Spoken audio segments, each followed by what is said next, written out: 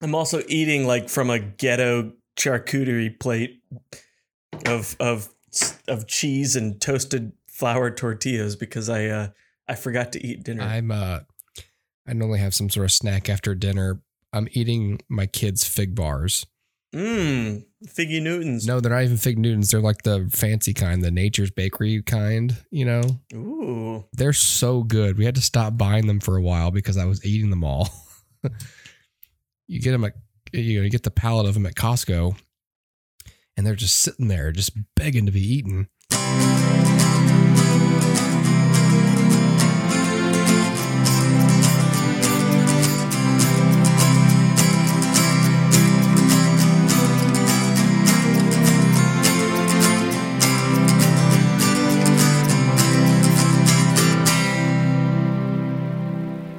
Well, we wanted to talk tonight about our dear friend, the Matrix franchise. We were going through a list last time you were on, and I was surprised that you'd watched it. Because I don't know how much of a fan of the franchise you actually are. Well, I wasn't either until I watched this movie, and then I was like, let me go back and watch the other movies. And I watched all three of the prior ones. Yeah. And I'm really only a fan of the first one. Having rewatched, what is it? Reloaded and Revelation. Revolutions. Revolutions. Yes. Those are convoluted messes, in my opinion, with noteworthy venturing into modern day overuse of CG, but like definitely being worse for it in retrospect. Mm-hmm. But rewatching the first one, I'm like, this is a really fucking solid one-off action movie. It did not need to go further. And watching the second and third one after it again really kind of reminded me that. So I'm not a huge fan. I wouldn't say that it's a good trilogy, but I would say it's a good one movie with a bunch of mistakes after it. See, like I'm very forgiving of franchising of movies. Like I agree about the first Matrix. I think it's really solid and it certainly works as a self-contained movie. You do get the sense that like, oh, there's a whole other world and more adventures out here to have. But at the same time, yeah, like it's totally fine. And it's a really structurally, it's a really great movie on its own from start to finish. The whole hero's journey that Neo goes on, the idea that by the end of the movie, he's going to like, all right, so he's the one, now he can fly, and they'll probably free Zion. And then they're like you can extrapolate yourself in your head Yes. at the credit scene what could have happened after. But it is hard for me to sit here and say something like maybe they shouldn't have made more, because creatively it's almost like, well, I'd like to see more. And so I'm torn on the sequels, because I was one of the people who really loved Reloaded, but not because it's good. I just liked it. Do tell. Well, that's it. I mean, there's no rhyme or reason.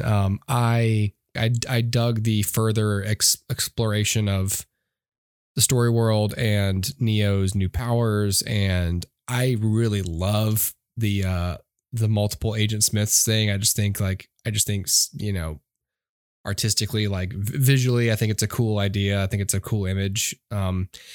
So much of the Matrix is so stylized. It's a franchise full of like iconic imagery and iconic moments. Of course, they're all from the first movie, but yeah, I was about to say the first movie really is like, it's not a dumb movie, but I wouldn't say it's like a super duper smart cerebral movie. No. You don't have to think too hard. No.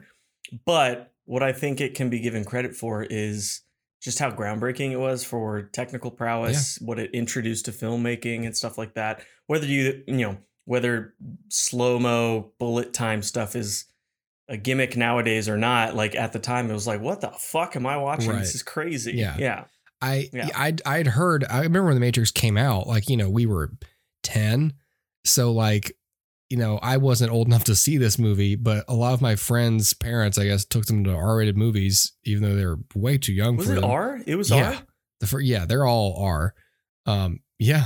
Is this some Mandela effect stuff for you? I think it pays to be the youngest child is what I'm thinking. Yeah. Well, because no, I couldn't go to that kind of shit. I couldn't go to R-rated movies. So I just remember the next day, like not the next day, whatever it recently came out. I distinctly remember this kid named Matthew Birch who was like, "Did you see The Matrix?" And I was like, "Yeah, I saw The Matrix." Like, it was going to the blah, blah, blah, blah, blah, blah. And I remember watching it going like, what the heck are you guys talking about? You know, like I didn't know what this was or whatever. And so you just hear about it in passing for like 8 years. And then you finally get a hold of it and you're just like, oh shit, this is what everyone was talking about like half of my life ago.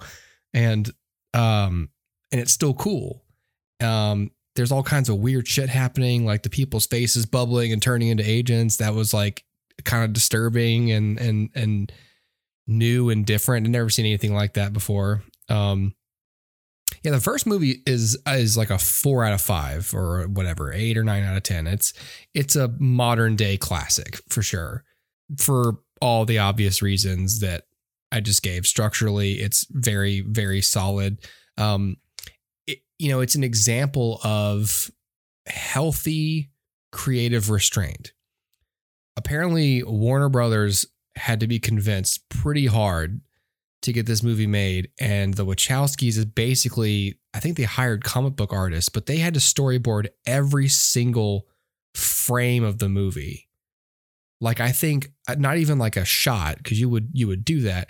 I believe I heard that it was like extremely detailed. Like, I'd have to look it up, but I won't because I'm not a journalist.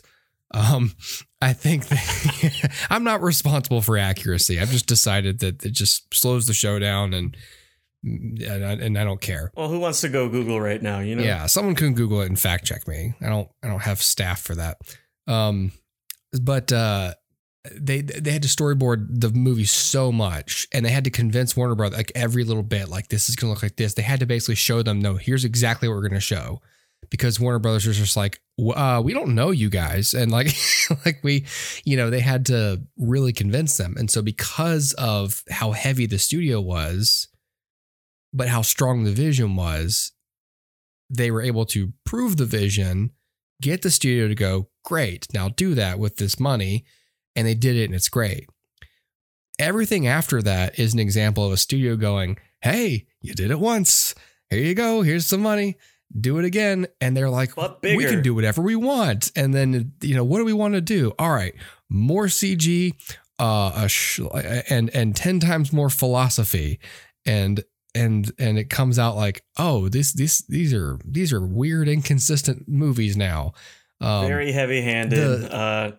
Thematic clashes, a lot of weirdness. Yeah. Reloaded and Revolutions are I liked a lot less on this rewatch, I have to say. So everything I described about loving it was rose-colored glasses.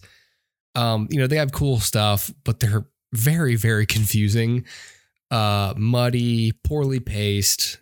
They feel totally different from the first film. An example that you and I talked about with the Batman. Dark Knight and Dark Knight Rises feel very different than Batman Begins, just aesthetically. They just feel like they are different films, but they are tonally and visually different.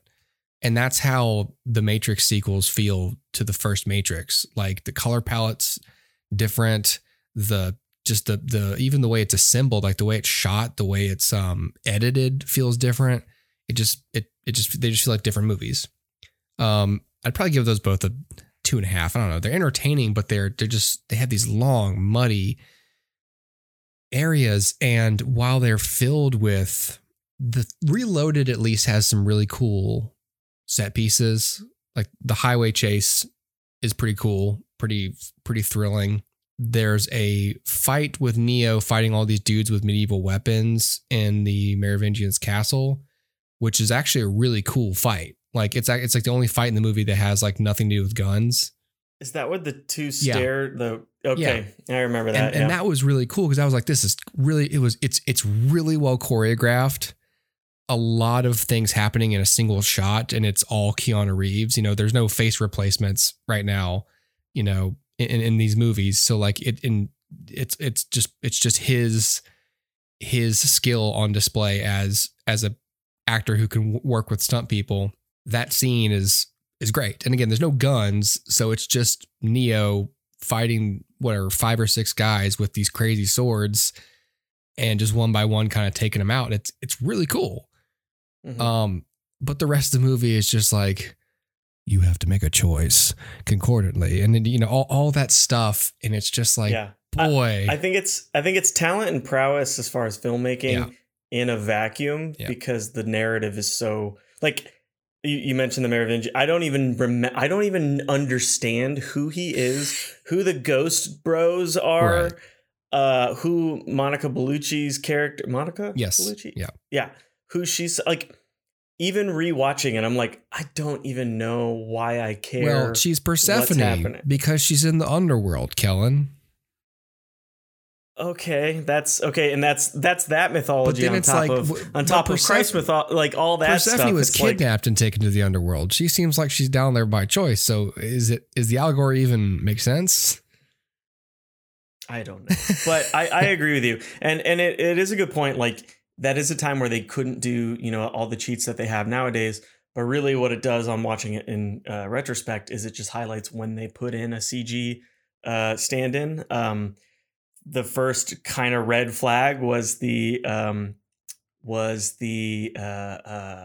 playground conversation that he had with the Oracle before it turned into a ridiculous CG Neo fights 80 CG Agent Smiths. Yeah. And watching that again, I was like, oh my God, I can't believe this was seen by eyeballs in a movie theater. Can I tell you something though? Uh-oh. What? I love the Burly Brawl. I love it. Again, I can't you defend like when it he's artistic. spinning on a pole and kicking? I don't like that part, but everything with the pole before then, I fucking dig it. I love it, especially as like if you blur your eyes, especially as like a teenager, because it was it was cool and everything, but like so we'll say this though, but the full CG is kind of weird and not like, again, inconsistent with what was fun about the first movie. Yeah. But don't get me wrong. It was really, and I think maybe it's just the way it pairs with the music, but I loved all the pole play, because I don't know. I guess no other reason other than, wow, that's cool, but cool versus good. Yeah. Don't get me wrong though. Those two movies came out 6 months apart, or was it a year? Ooh, I think it was 6 months. Yeah, I think they were. It was definitely one a double came out movie in May and one came out in November, I think. Yeah, and that was 2003 to 2004, so I was 14 to 15 years old. No, am I right about that? So that was May 2003, and then probably November 5th. Yep. Okay, so I definitely was caught up in the zeitgeist of that. I remember I didn't have a PS2. And they released like the Enter the Matrix video game at the same time. Heavily, yep.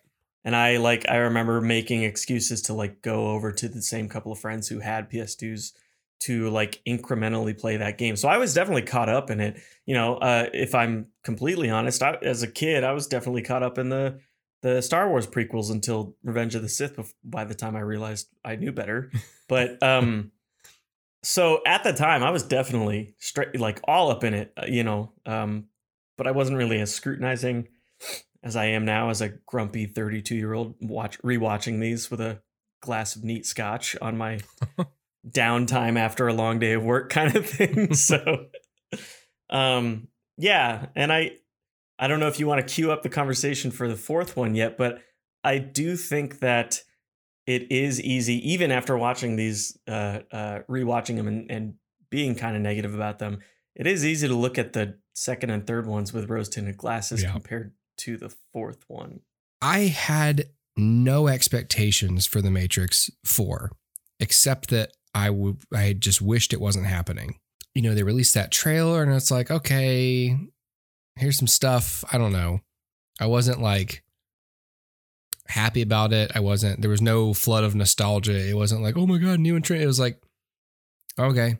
And I was rewatching the movies leading up to this. So I was like, I was as close to the material as you could be. And when the movie was over, I was like, this is like a 2-star. This isn't even as high as the other two films, as the other two sequels. Because it just felt so, again, it felt even different from them, but like, not just like, oh, it's been, almost 20 years.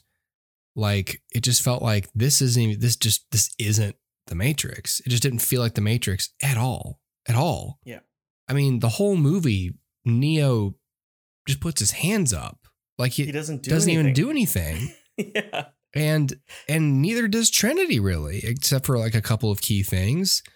When you tell a story, when you're writing a narrative, it's totally fine to speak through the narrative to your interests, your concerns, your cares of the world and everything like that. And it's okay to put yourself into a narrative.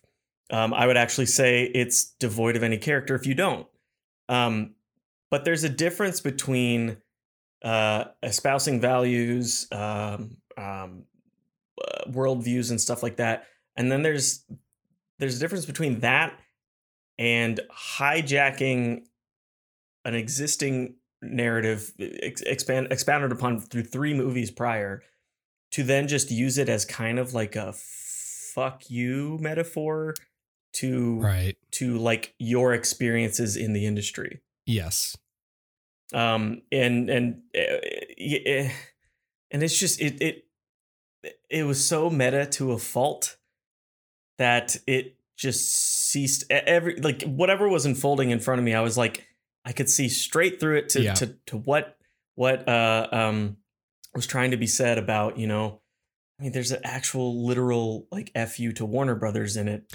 Yeah. Via the guise of Warner Brothers telling like the game studio that Neo's running in the Matrix. Yeah. Unknowingly, like what to do with his game, and it's just like, I didn't feel like I was watching a movie. I felt like I was watching somebody who wrote a script for like the MTV Movie Awards. Like one thing expanded into an entire movie. Yeah. It felt like Keanu Reeves was hosting the MTV Movie Awards and they did like a Matrix thing. Yeah. And they used the convention of the inherent meta of a world within a world, Matrix concept to like extremely thinly veil that type of approach to it. And it really just felt like it was these characters, propped up for someone else's stage play. Yeah. Even if it was one of the two, Wachowskis that were responsible for the prior 3 films. Yeah. So one of those mixed bag things again, where like, I like that exchange of dialogue between Jonathan Groff and Keanu Reeves about the Warner Brothers thing. Like, they've informed us they will make it with or without us.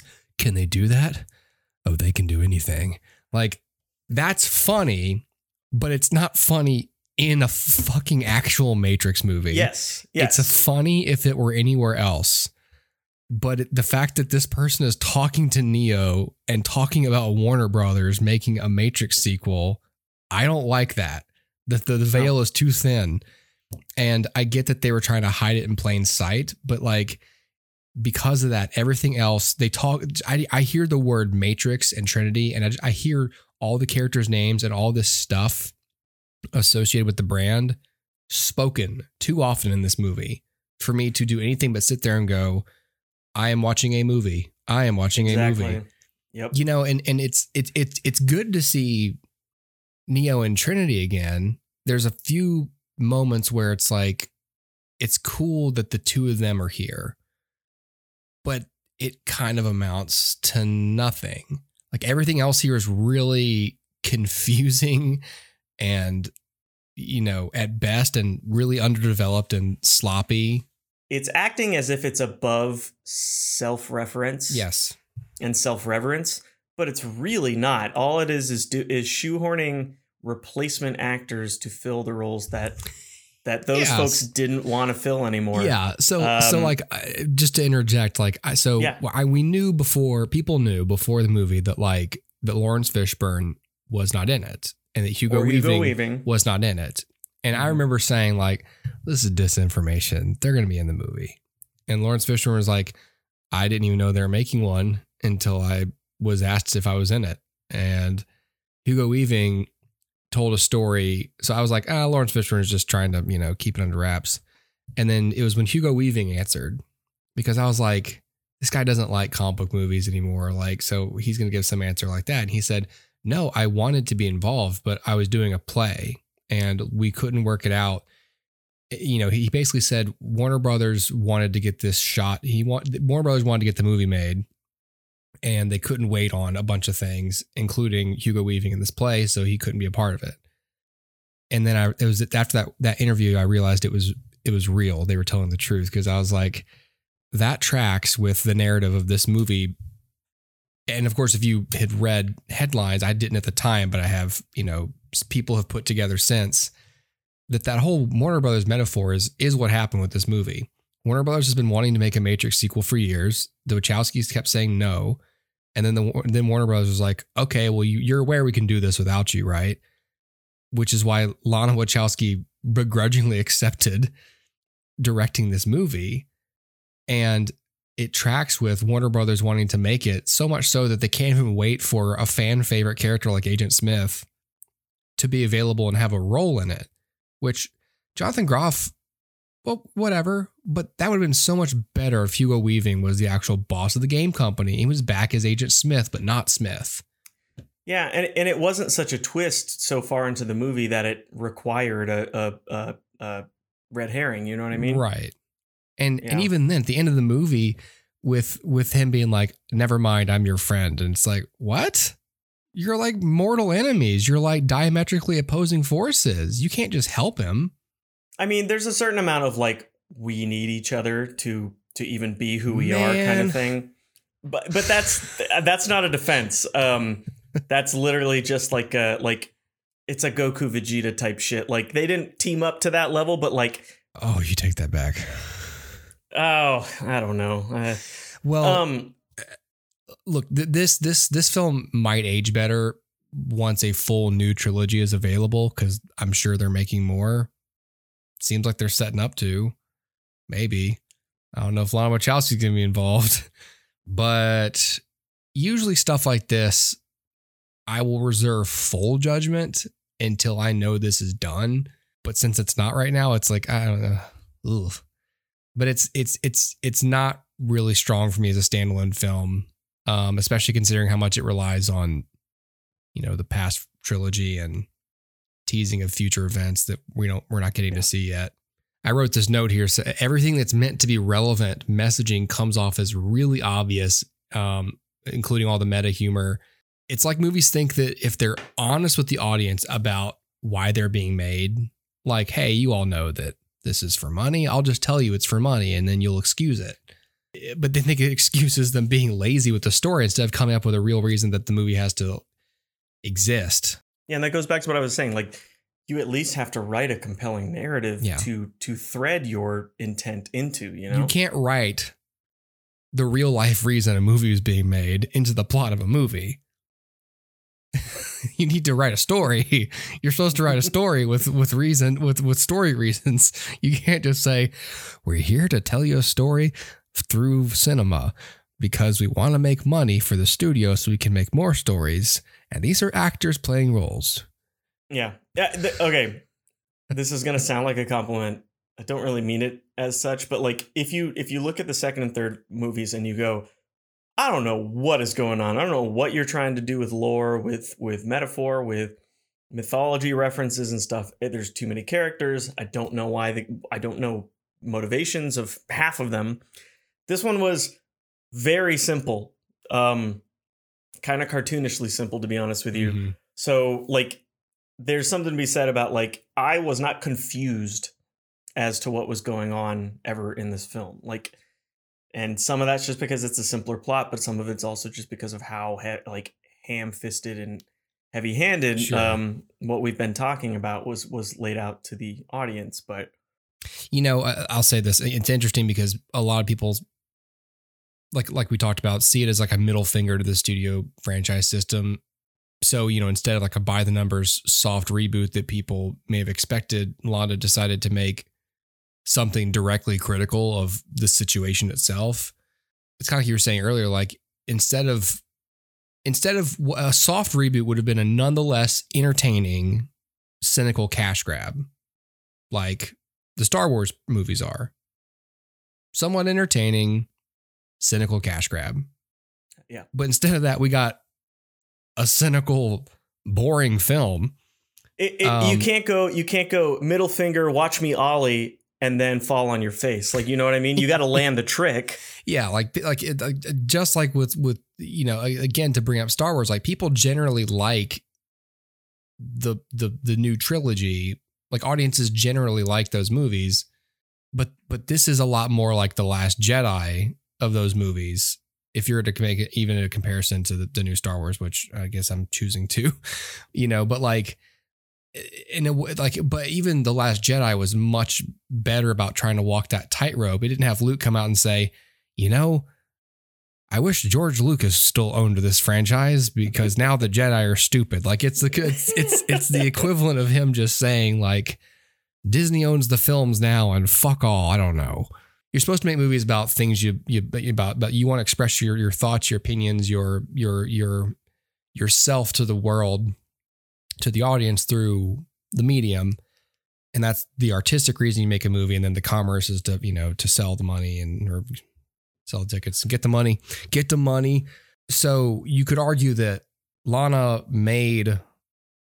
took a situation that was going to happen anyways and chose to, again, make a big middle finger to the studio system with the studio system's money and put it in the script and somehow get it past their test audiences, convince them that no, this will make you look funny to make fun of yourself like this. Yeah. But the problem with that is they took my money to do it. She didn't just make the movie and put it up on Reddit for free and say, here, look what I did. I lampooned the system. Here's a link, no charge. Good night. They said, here's a film. That'll be $17, please. Or an HBO Max subscription. And that's the part that's sort of like, yeah, I guess it's avant-garde, except for you still made people pay for it. Yeah. and you still fed the system. Do you know what the budget for this film was? Could you tell me, like in comparison, with or without inflation, what the budget was compared to 2 or 3? I'll go budget and box office real quick. So first film, $63 million, box office $466. Whew. All right. Second movie, Reloaded, the budget was, it's given a range, 127 to 150 million. So twice as much or over twice as much. And the box office was 741 million. Revolution's budget being 110 to 150. And then the box office was 427. Oof, so it was a drop off. And then, so this one, Resurrections, the budget was 190 million. Box office 156. Well, box office can be thrown out the window because of COVID. Because of all the very nature of how it was released. But 190 with inflation, what is that? Almost 20 or 18 years later. Yeah, I would say that's a smaller budget. Okay. Yeah. Just inherently. Yeah. But that's higher than it felt, man. That it could be coupled with the fact that the actors are all, they're aged. Yeah. You can't do, the crazy stuff that they were doing before. You could talk about getting stunt doubles or whatever, but like I could give the movie some credit in saying these people aren't, people and the characters aren't who they were before. That does kind of betray the sense that Neo can literally bend the Matrix to be whatever he wants it to be. Right. But really what I was just so astounded by was how cheap the movie felt. There's not only in sets, but filming techniques. I swear I saw high frame rate stuff going on here and there. Possibly high frame rate, I don't know, but the reuse of sets, a complete lack. You never find me complaining about a lack of CG, And I'm sure there's plenty of it just because of how ingrained it is into everything. Yeah. But there were sequences where you expected something strong, visually striking to happen. Yeah. I spoilers are out the window. When they're in the coffee shop for like the 80th freaking time in the movie, and they're surrounded by all the SWAT, which I'll get to that. Yeah. They're surrounded by all the SWAT cops or whatever, and like Trinity and Neo come together, and there's some like energy pulse or whatever. Instead of some sort of cool effect, I swear it was just a spotlight under them that lit up, and it was just like a practical light, and nothing actually like visually striking happened. And I just go, upon first watch, I was like, did they forget to put an effect in or something? It just struck me as so strange. Everything was so small scale, and you could talk about how the second and third films, blew the proportions too wide open. Yeah. We like the robot from Aliens. Let's put like 80 of them with machine guns inside of a giant, Zion underground kind of thing. Like all that stuff aside, this movie felt so small and so pitiful. Yeah. Comparatively. And that's my main gripe is it felt way cheaply made. Yeah, I mean, there's definitely times where it's like, okay, we got some money because we're making this nanobot Morpheus in the real world type of thing. But then it's like, so we have enough money to just have this totally unnecessary incarnation of this character walk around on set instead of just getting Lawrence Fishburne to be there. So it's like you have the money, but yeah, you're not choosing to put it on the screen in exciting ways. When you know how to shoot action wide with people like Keanu Reeves, one of the reasons you can do that in movies is when you rehearse. You choreograph a sequence, you rehearse the shit out of it, and when you shoot it, it looks cool because you're not having to make a bunch of cuts. So when that same filmmaker and that same actor and a lot of the same, team creatively put that actor in situations where now we're going to do fights and there's going to be a billion small little cuts. Every single punch has its own shot and there's other confusing shit happening. That tells me you didn't have time to choreograph and rehearse anything. And so you cobbled this thing together in the edit and it looks like garbage. And again, I'm just going out on a limb and saying, I wonder if this was indeed a rush production and they just didn't have time, which again is just like, well, then why do it? Because this is the Matrix. Like people expect at least one cool fight scene. I know Neo is like, oh, I just remembered who I was and everything, but like, come on, you can't have him like stumble into remembering like his abilities. And because that's the thing. This is Keanu Reeves. He's not only is he Neo, but he's done 3 John Wick movies. Where he was considerably badass in those movies. He's considerably badass, and he still has the beard, for Christ's sake. And you're not going to have him.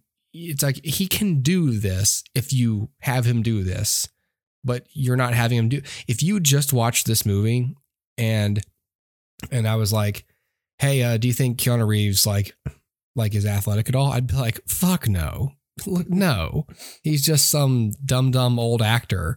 I would think that he has zero capabilities as an actor. I'd be like, wow, not that much emotional depth, and he's not athletic at all. Like, and then you'd have to pull the bag off my face and be like, here's the John Wick films, and here's the Matrix 1, and be like, oh my God, this is totally different from what I saw. And again, you could make the argument, well, he's older now. They just made John Wick 3. He rides the horse and he come on. So I was just disappointed because John Wick seemed, just to talk about John Wick for a second, it seemed like they were slowly kind of finding ways to bring some of the Matrix actors into that. Cause you got Lawrence Fishburne showing up in one of them. And I remember thinking like Carrie-Anne Moss should come back and be in one of these movies. Like they had Halle Berry in the third one, which was really cool and unexpected. It's just like, I wonder what other actor they could bring in to kind of play here with Keanu Reeves. And it's like, oh, that'd be so cool if they got Carrie-Anne Moss because it could be like a spiritual like successor to those, or it would be fun for fans to see the two of them on screen together, not necessarily as Neo and Trinity, because the way John Wick fights is not the way Neo fights. It's completely different, but it's great and I love it. And so to see him on screen, it's still physical though. Yes, but not like supernatural, just skilled. and real-ish feeling. But when you see Keanu Reeves on screen, look with the hair and the beard and the suit, and he's not John Wick. It's like he's had his memory wiped, can't remember anything. And then Carrie-Anne Moss not really being Trinity, except for like the one kick. I'm just sitting here like looking at all this wasted potential. It's like there's no payoff. I want to see these characters do their thing. You brought them back to life and you just had them sit there and be talked at. It's well, and also be impotent for most of the movie. Yeah, they can't do anything. Remind me if you've got, information up on it. Was this new one an R movie or was it a PG-13? I believe it was R as well. Yeah, this is an R. This was an R film. Okay. Just to get it out of the way, I don't believe that a rating signifies, a quality bar for a movie just because something could be more violent, blah, blah, blah, blah, blah. But there is something to be said about setting a precedent with 3 prior films and then taking the teeth out of the jaws of the film and what it does. If you watch the first Matrix film, not to say that, APOC and Mouse and all these characters are very well defined, well explored, but you a certain level of attachment to him, especially Mouse. He's the one that runs Neo through the woman in the red dress, and he's kind of cool and kind of like quirky and stuff, and you feel for him. He goes out in a blaze of glory. He dies. APOC dies. Yep. The movie just starts annihilating people. And if you watch the second and third films with the ante has been upped, people die left and right. Yep. I would say it's less, important people and stuff like that. But then in this film, nobody dies. No important protagonists die. Even the one that you expect is going to die, they go back and save them in the car crash that they were in. And I just felt like there were no stakes the entire time. And my biggest complaint about the film as it was, happening in front of my eyes, I was like, what is going on?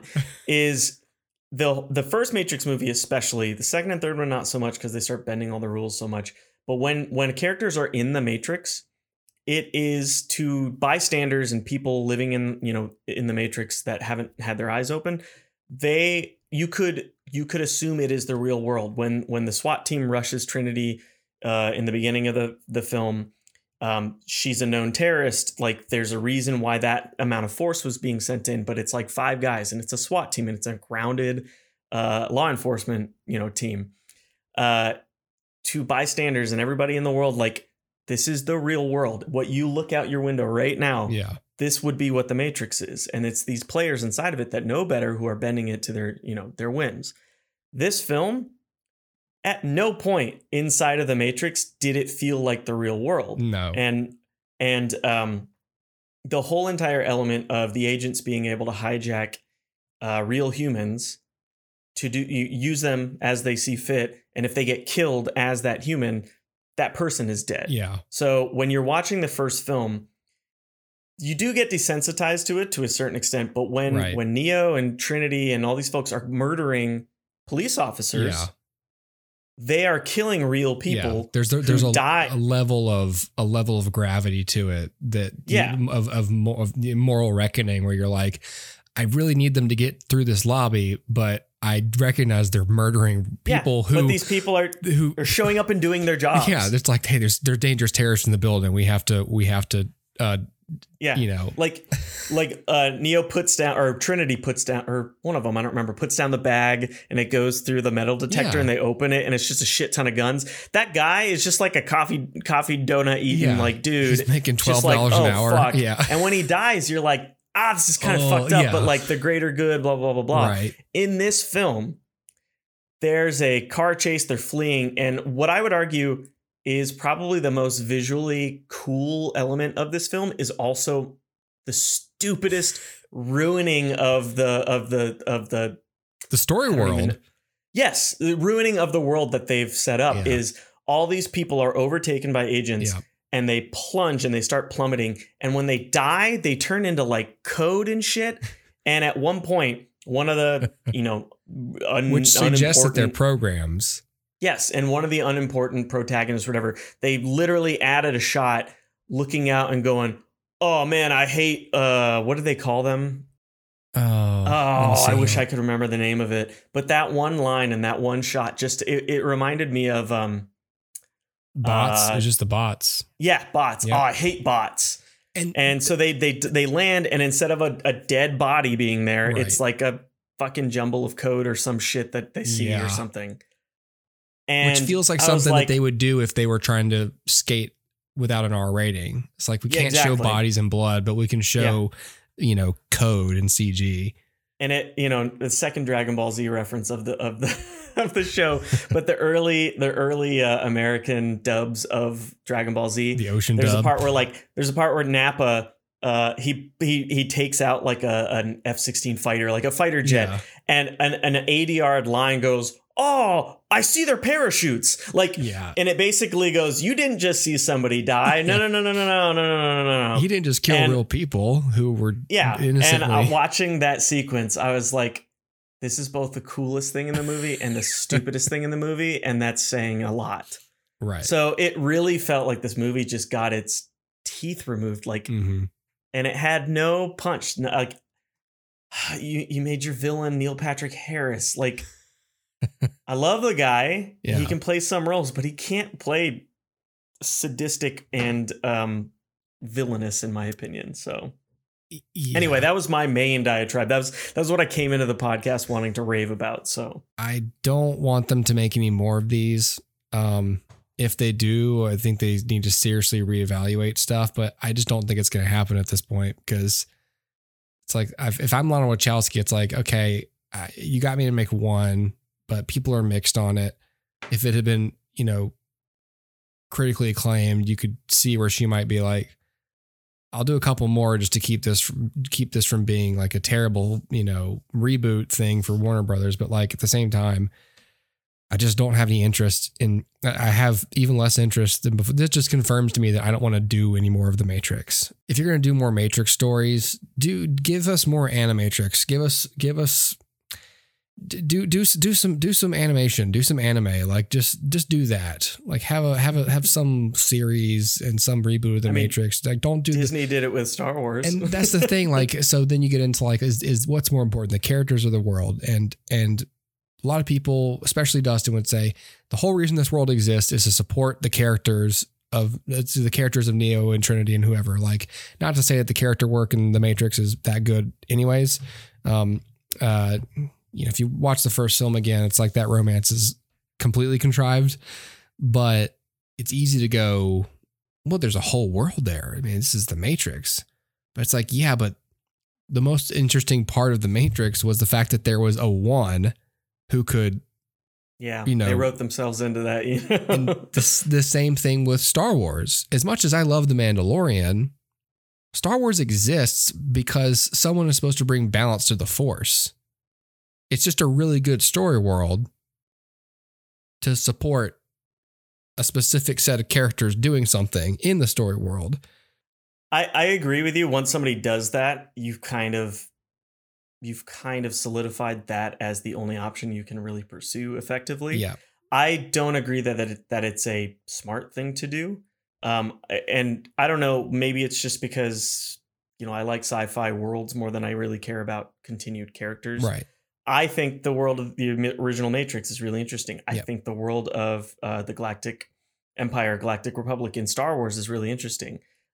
I think if I get really nerdy, one of my favorite anime series is Mobile Suit Gundam, and specifically this one timeline that is just so well established as a sci-fi world with these colonies and all this stuff that each show jumps from one character to the next. There's very little continuity between actual main characters, which I find really compelling. But the main storyline in that, similar to like Jedi and Midichlorians, is that there's this next evolution of humankind called new types who have like psychic powers and shit like that. That is in my opinion, is the least interesting part of the world of Mobile Suit Gundam. Yeah. And so the one in the Matrix to me is the least interesting aspect of the story. The Jedi in Star Wars is the least interesting aspect of the story to me. And I don't know what it says about me, because I think that means I'm strange, but I find world and lore way more interesting than this is all a giant galaxy or giant universe, so we can tell the story about one fucking person or a handful of people. I definitely hear what you're saying, because it is very, for lack of a much better word, but it just to try and break into my point, it is very like religious to think of it that way, like the universe, and then the centricity around a single person versus, you know, a scientific or secular view of just like, no, we are very, very brief, tiny specks in an extremely and unbelievably vast area of matter. And that's totally valid. It's a coincidence that you're here. Congratulations on your consciousness. It's an accident. You're welcome. But like, the only pushback I would give is just like the whole Joseph Campbell monomyth. Like, it is sometimes about the hero and the one thing, and the byproduct of making a really good hero's journey is you end up with especially, you know, in sci-fi, you end up with a really good story world, which is part of why creators are on board for making sequels, because they're like, yeah, I mean, as long as we have these characters, we did all the setup, and, you know, we made all the assets inside the server, so we can just, you know, we have all those character skins. But when you start to go, okay, well, now this character story is concluded, it's like, all right, even I can even allow for, even if like the whole reason the story world exists, the whole reason that we have a franchise is because we thought of characters with a beginning, middle, and end journey. We put them in a cool story world, and now those characters are gone, but we're going to make other stories with other characters in the cool story world. I'm cool with that if they find another way to make me care, you know, because it's like, well, if the story of the one is done, then all you can really do in the Matrix is reboot it and have a different Neo played by a different person, and then have him or her free everyone's mind, but differently. Obviously, it can't be the same. And it retroactively diminishes the prior one. You know what I mean? Right. Like you can't. You couldn't make another Matrix. You can't make another Matrix movie that's sort of what they did here, where they're like, there is no one. Don't worry about that. The conflict is now different. And it's like, no, the Matrix is all about freeing the minds and regaining consciousness from the machine world. And the inherent lore of the story world has to exist. Like legend would tell of the one, you know, who would free us all, you know, that has to be there. Even if it only allows you to reboot this franchise maybe twice. You know. And it's kind of a bummer because if I was to say like what my favorite part of the movie was the character of Bugs, like I liked that character. I liked the youthful, like invigorating kind of energy that character brought to the film. It's always nice when something picks up years later to tell it through the eyes of someone who's new to everything around them. Right. You know, it brings new audiences into it if they haven't seen the prior ones. And it also gives you someone that you like can see what's going to come around the bend for them and like see how they react to things that you already know about. So I really liked Bugs. Mm-hmm. If the movie ended in if the movie hadn't ended in what I would consider like the most fanficky way that I've ever seen an official sequel to a movie feel like, with the Trinity Mary Poppins moment, the two of them flying off into the sunset after into the lens, after picking on the villain of the movie who is now just a piece of shit. Like I would be really interested to see like what happens with Bugs and stuff, but now I don't give a shit. Right. Because the main heroes have just whatever they were doing, wearing their cool fucking clothes at the end of that. I don't know. This is where I start getting like shitty about it, but yeah, I hope they don't make any more films. No, I agree. I think we are in accord on that one.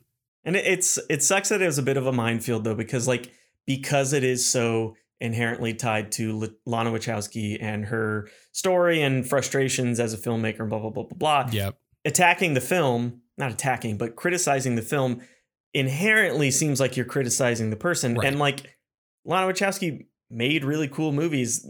Yeah. The Wachowskis made other movies that people didn't like that I actually like. I did like. I liked Cloud Atlas, like So Sue Me. I like Speed Racer. Yeah, so did I. Yeah. So like it literally comes down to, you know, you have talent, but like you really kind of fucking beefed it on this one. Like it's more like, yeah, I see it as like, I understand that you were trying to take the reins and keep them from kind of massacring this.